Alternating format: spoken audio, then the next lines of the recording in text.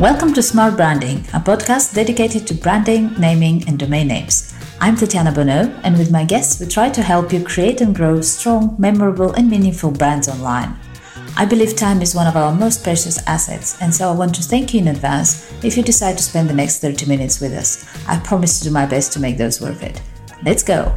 So today we have a special guest, Zacharias, or Zach. That's how you kind of refer to yourself, isn't it? Voulgaris. He's an experienced data science professional who is currently working on launching his own startup. Zach has a wealth of knowledge and expertise in information systems, data analysis, and artificial intelligence. Thank you for making the time, Zach. Nice to have you here with us. Thank you, Tatiana. Thanks for having me. So let's start with a bit of a background. Tell me a little bit about yourself and what did you do before you got to where you are today, and then we can talk a little bit about your startup. Mm-hmm. Well, I started as a student of engineering and management in Greece, where I'm from. Then I specialized in IT, specifically information systems, and also with a lot of emphasis on the technology side. So I wasn't like a high-level technologist, but very hands-on. And then I did a PhD in what came to be known as the field of the future, data science, with a focus on machine learning and information systems in that area. And after that, I went into the industry, starting from the research industry in Georgia Tech, then into various companies. And at one point, I started venturing into the startup world. And now I'm in this startup that is in the Netherlands. And we're looking into putting all these great ideas and knowledge that we have accumulated into something practical that everybody can benefit from. Wonderful. And how much can you share about that? Because it does sound like, given your experience, and especially, I'm sure for you, having been in the field of technology and machine learning, everything that we're seeing recently with artificial intelligence is not as amazing and surprising because you've been watching it closer than we are, because most people are just like going, wow, that's amazing what it can do now. But still, that's quite exciting time. So yeah, what would your startup do, if it's not a secret, obviously? No, actually, we have a public website. We haven't started promoting it aggressively yet, but it is an application on the phone that allows people to connect and socialize over running.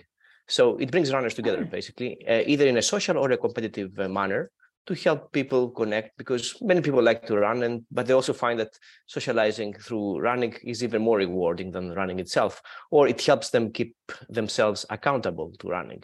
So it's very hands-on, very non-tech, but there's a lot of technology in the back end and a lot of data science work happening behind the scenes. That's cool. I'm actually a runner. I do mainly trail running, but it's still running. I use Strava. So how does that... how does it differentiate from what's out there currently for like managing your training? Mm-hmm. Well, I'm glad you mentioned Strava, because that's one of the most popular trackers, and we're very fond of it. Many of our users use Strava and other trackers, which are very great in what they offer. But what they do offer is more like a way to gauge your progress and understand better your solo training. They don't do much on the social side of things. And although it is a very amazing database they have developed, and the insights that come from it every year that they publish on their website are very interesting, they're not really helping the user connect with other users. And whether it's running or hiking or whatever services they track, they don't go to the extra step, that extra mile, if you will, that other companies try to do. And our startup is one of those companies. And I feel that there is a need there, because metrics are great, but not everybody cares about the metrics, first of all. And also, sometimes you just want to unplug, and if you have a tracker like this, although it may measure useful things to help you understand your training sessions, they may not always bring about something human in the picture. I believe that with an app like ours, we can bring that human element and emphasize it and use technology as a supporting tool. That's very curious. And that's true. They don't have, there are, I think the closest you get on Strava is like you have groups and clubs, but I doubt anybody really uses those things. Like I haven't myself, they're just hanging there.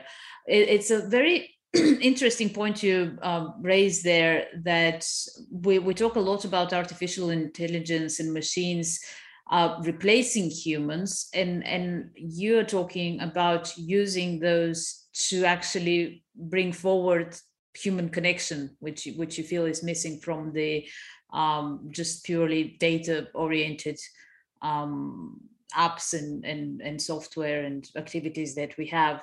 How did that come along? How did you get to that as your focus, as your mission? Well, I have to say I didn't have to do that much on the mission side of things. I joined the startup after they already had a lot of work done. So there was already an app that was in test flight mode on the iOS, and it was still a kind of test flight equivalent on Android.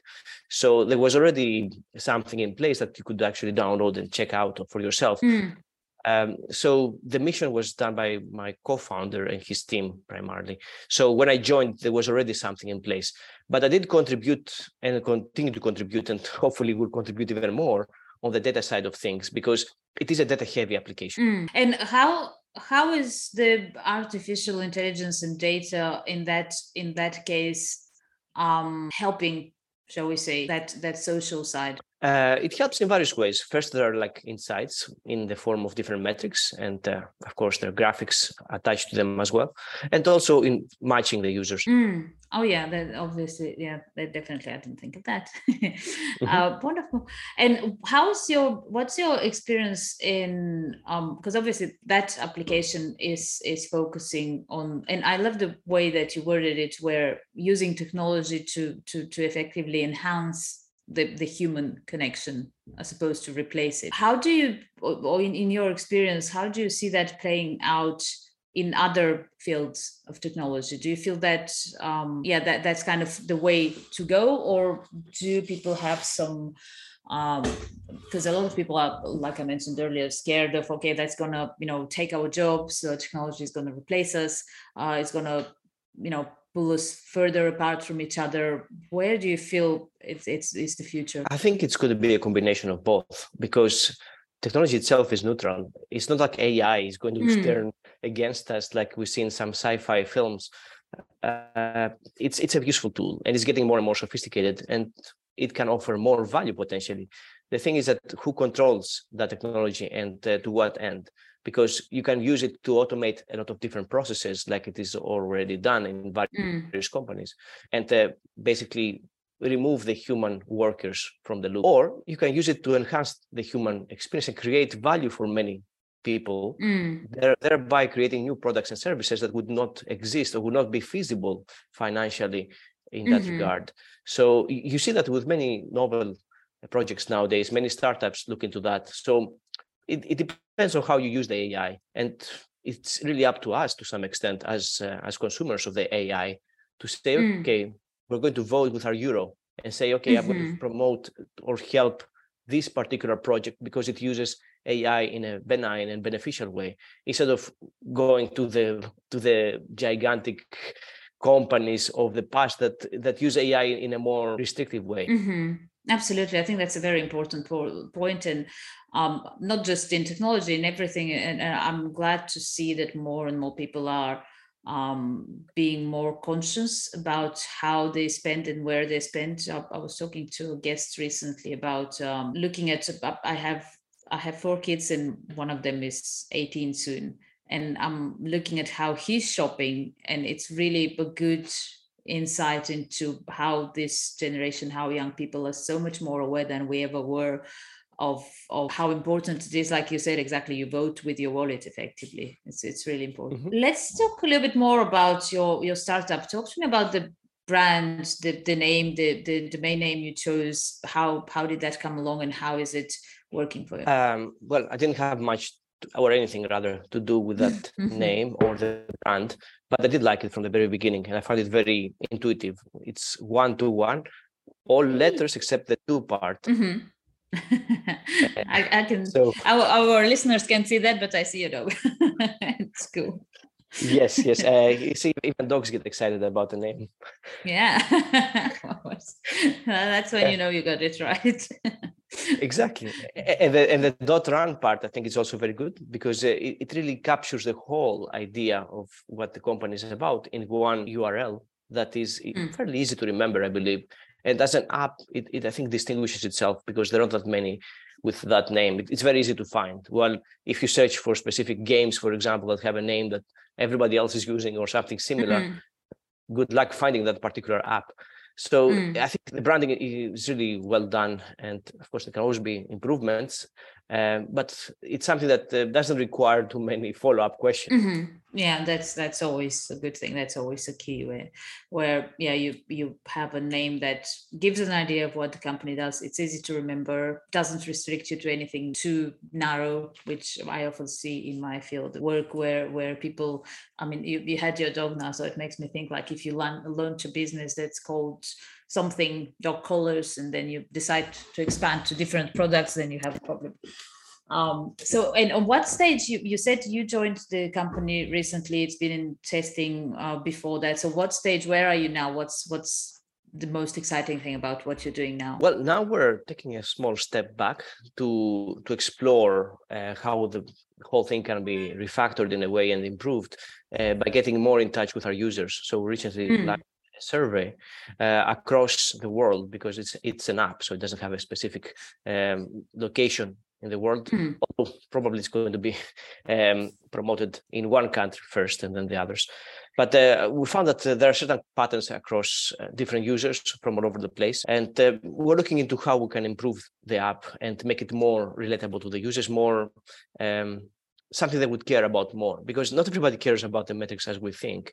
And not everybody cares about this habit of tracking the metrics all the time. Sometimes you just have a bad run and that's it. It's okay. And it should affect how you feel. And sometimes even a bad run is better than no run. But if you really focus too much on the metrics, you may lose that. And that actually also running the risk of going to a tangent here. But this also illustrates that there are different kinds of runners. Not everybody is all about the metrics and passionate. But there are other people who are more mindful runners, for example, or people who run for a specific objective, like weight loss. So we try to cover different aspects of what the user wants and understand the users better. So that's why it's very exciting. It's not just a technological project, but it's something that really relates to the people. There's a strong UX side, for example. I'm definitely. I mean, I'm actually thinking I'm gonna go and have a look at it after our call because I'm definitely interested in. Obviously, as a runner myself, but I can absolutely agree with you that there's so many different types of runners and it's not at all the same, and it's I feel where really the social element and what you mentioned, matching users, can really play well is that whatever type of runner you are, you obviously, whether you know it or not, you're better off with somebody who you can bounce off and you can train together, whether it's virtually or in the same location, and it really helps if that somebody has similar ideas, similar objectives, similar way of reasoning of why they run. And then that's something that's not I don't see that. I can think of somewhere where that's reflected in an existing application. And I'll give you my turn to run on off at times, but I'll give you an example. I've been running for a couple of years now in my club here locally in Monaco, or in our trail club. And there wasn't another woman. I'm the only one. And only recently there was another girl that joined, and it really was like a really different experience for me. Like, it's so much more motivational, and like I enjoy it so much more that I'm not the one who is always behind, or I have my training adapted and I'm the only one doing something different from the rest. And it really makes a difference. And I can totally see, like, that's me with a coach in a club, and if I was on my own, that's even harder when you're doing it on your own. Yeah, and I'm glad you touched on the point of clubs, because we're also attempting to integrate that more communal aspect of running. So we'll be limited only to pairs of runners, but also bigger group. And it can be like 3-4 runners, but it can also be like a bigger group depending on the event. So it's really the sky that is the limit in this case. There's so many options, and there's so many social aspects to running. other than just the running itself. So the socializing afterwards, for example, and the different equipment that you may get to improve your performance in running and make the whole experience more healthy. Definitely. That's something, the equipment, I've been amazed Strava hasn't done something about that, because with the data they have, they're probably doing enough of just selling that data. I'm not sure. I don't know how they're using that information, but they could do a lot more, not even on the side of obviously they can earn money. I'm just thinking to make life easier for the people that are using the app, with the information that they have, with the fact that they literally, they on my watch, they have everything about me, and they don't have something that would say, oh, those shoes, they like, you should change them. It's been whatever kilometers you've run with them, or there's a promotion of whatever and you like that brand, so maybe you should. It's just, like I said, sky's the limit on that, and there's a lot to do. It's an exciting project. Yeah, of course. And I completely understand where Strava is coming from, because they have to also abide by GDPR and other privacy related legislation. So, you can do lots of things, but at the same time, you have to keep in mind that the user is not your product. They are the user, and you should treat them as a product. So privacy is definitely something to be factored in the whole matter. Yeah, talking on that, the privacy obviously is one. What challenges have you faced in your startup? I'm sure that will be interesting. Like you said that before that, if I understand correctly, you were more like you had positions in different companies, and that is the first time you're actually in a startup as a founder, in a founder's position. So what are the most you feel common challenges you have faced so far, and how did you deal with them? Well, first of all, is the remote thing, because I have worked remotely in the past, but it's very different when you have a specific role and you have gotten accustomed to your team and your collaborators. And, if you work remotely a few days, it's all right. It's not very difficult. But here I started on the remote from day one. So even though I knew the co-founder in person from the accelerator program we met in, I didn't really have a chance to work with any of the people in the team face to face, and that has been a challenge. Although I enjoy working remotely, and I think it's a great way to keep things much more efficient and more sustainable in a way. But beyond the remote thing, there's also the matter of wearing a lot of hats, and that's something I have done in the past in Microsoft, because as a program manager there, you have to wear lots of hats. Like you are a kind of versatilist, if you know if you're familiar with the term. Yeah. So in a startup, you have to be like that as well. Like it's not a nice to have; it's a necessity, especially in the founding or co-founding role. And at one point, I may have a meeting with a developer, and then I have to have a meeting with the UX, and then have to go back to the data, because everybody is very hands-on in the team. So it's not something that you can lock in a small box in your mind and say, that's it. Okay, that's my role. That's what I do, and everybody else is just an outsider. There are no outsiders in a startup, and I think that's one of the strong points of a startup, because not only do you learn lots of different things by wearing all these different hats, but also you get to empathize better with the different professionals. Like I had no idea, for example, that UI work was so hard until I saw how UI people work and the programs they use, and how it's not so simple as you put these features there and they magically appear. Yeah. I can totally relate to that. One from my own experience, exactly with the same, where I've been a project manager for quite some time before I got into launching my business, and I was kind of in the intersection of clients, managers, designers, programmers, and it's been like so hard to make those connections, to translate those things, because everybody thinks the job of the other one is so much simpler for some reason. Everybody's like, oh, just move that thing over there. Like, why can't you just move it over there? Just make it red, And it's funny, you mentioned that you had no idea that, your job was so difficult. I had a guest recently who had a similar experience, where he had a lot of, positions in different companies. And now that he started his own business, he was saying how I thought like marketing people, and designer people, they just walk around drinking coffee. and when he spent like days and days and days working on just getting a logo, and he was like, we are on our third logo now. He was like, okay, I understand that's a serious job. That's not, they're not just walking around drinking coffee. So yeah, I think the walking around drinking coffee stage is over once you're a founder.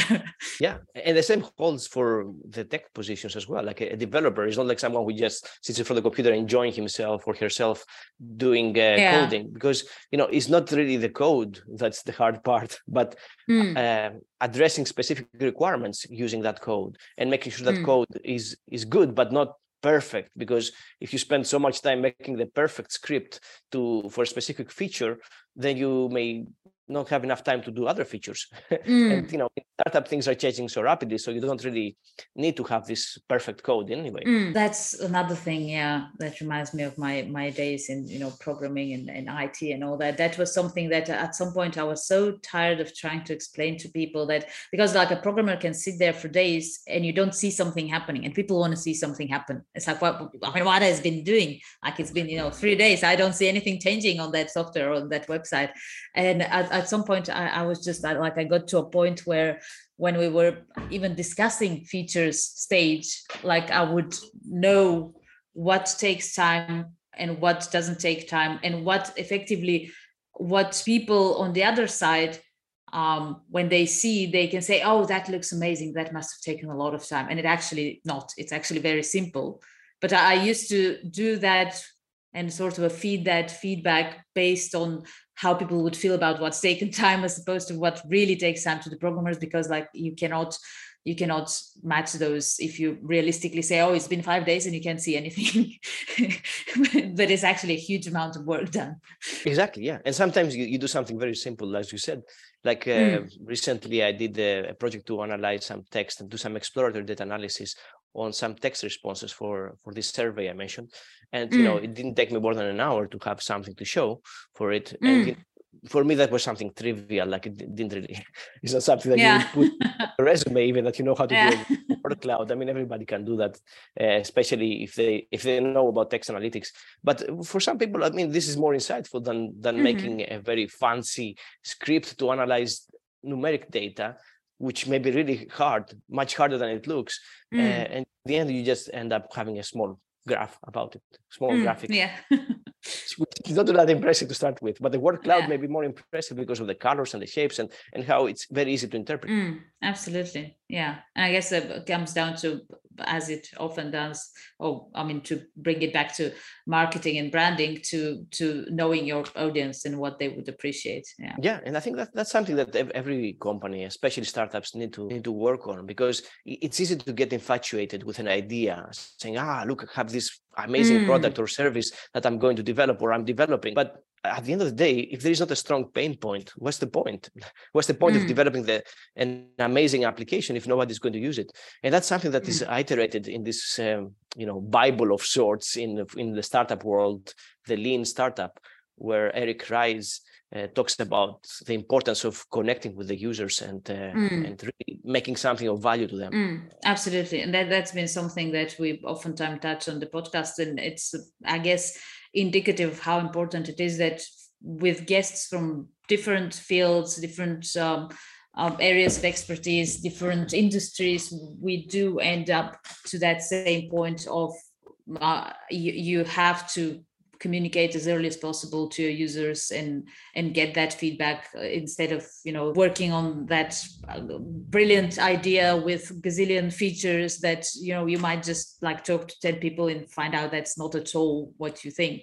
And that's something that people get oftentimes wrong. And it's funny because it's one of the things I hit as a problem very, very early, when I was still like coming up to, my son is going to be 18. So that was about then, when I was working at selling websites effectively to people, creating and selling websites. And there was that huge problem of people going, but I like this and I like that and I want it to be like that, and trying to get to them, but it's not about you.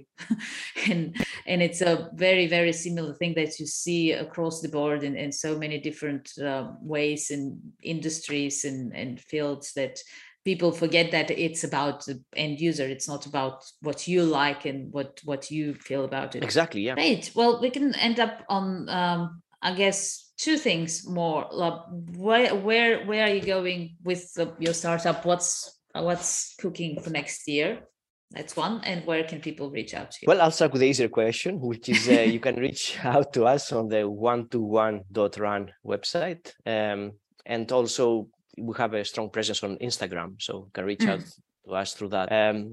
Well, for next year, we have lots of different things in the works. I don't think I can talk about all of them, but let's just say that we're looking at making the whole app much more user-friendly and much more useful to everyone who wants to take up running or is already running, or sometimes they run, sometimes they don't, like the on-off runners, as we call them, because everybody can benefit from running. And sometimes you just need that extra push, which can be something as simple as a simple app.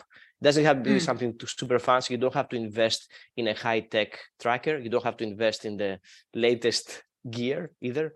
As long as you just summon the motivation to get out there and run a bit and connect with other people through that, I think that's enough to keep people in the habit, or develop the habit if they don't have it. Definitely. Yeah, I can totally agree with that. And it's very funny how it's important what you said, that you just people need that little push to just start. And then very quickly, it kind of does its work on its own. You start like feeling the benefits. It start getting to be a habit, and the social element there is very important. That's something that really can keep you motivated and gives you that responsibility as well. Yep, that's very important. Wonderful. Well, yeah, I'm wishing you all the best. I'm going to be watching where you're going. I'm going to check out the app actually for myself after our interview. And thank you for joining us. It's been a pleasure. Thank you for having me, and I look forward to seeing more episodes of your podcast.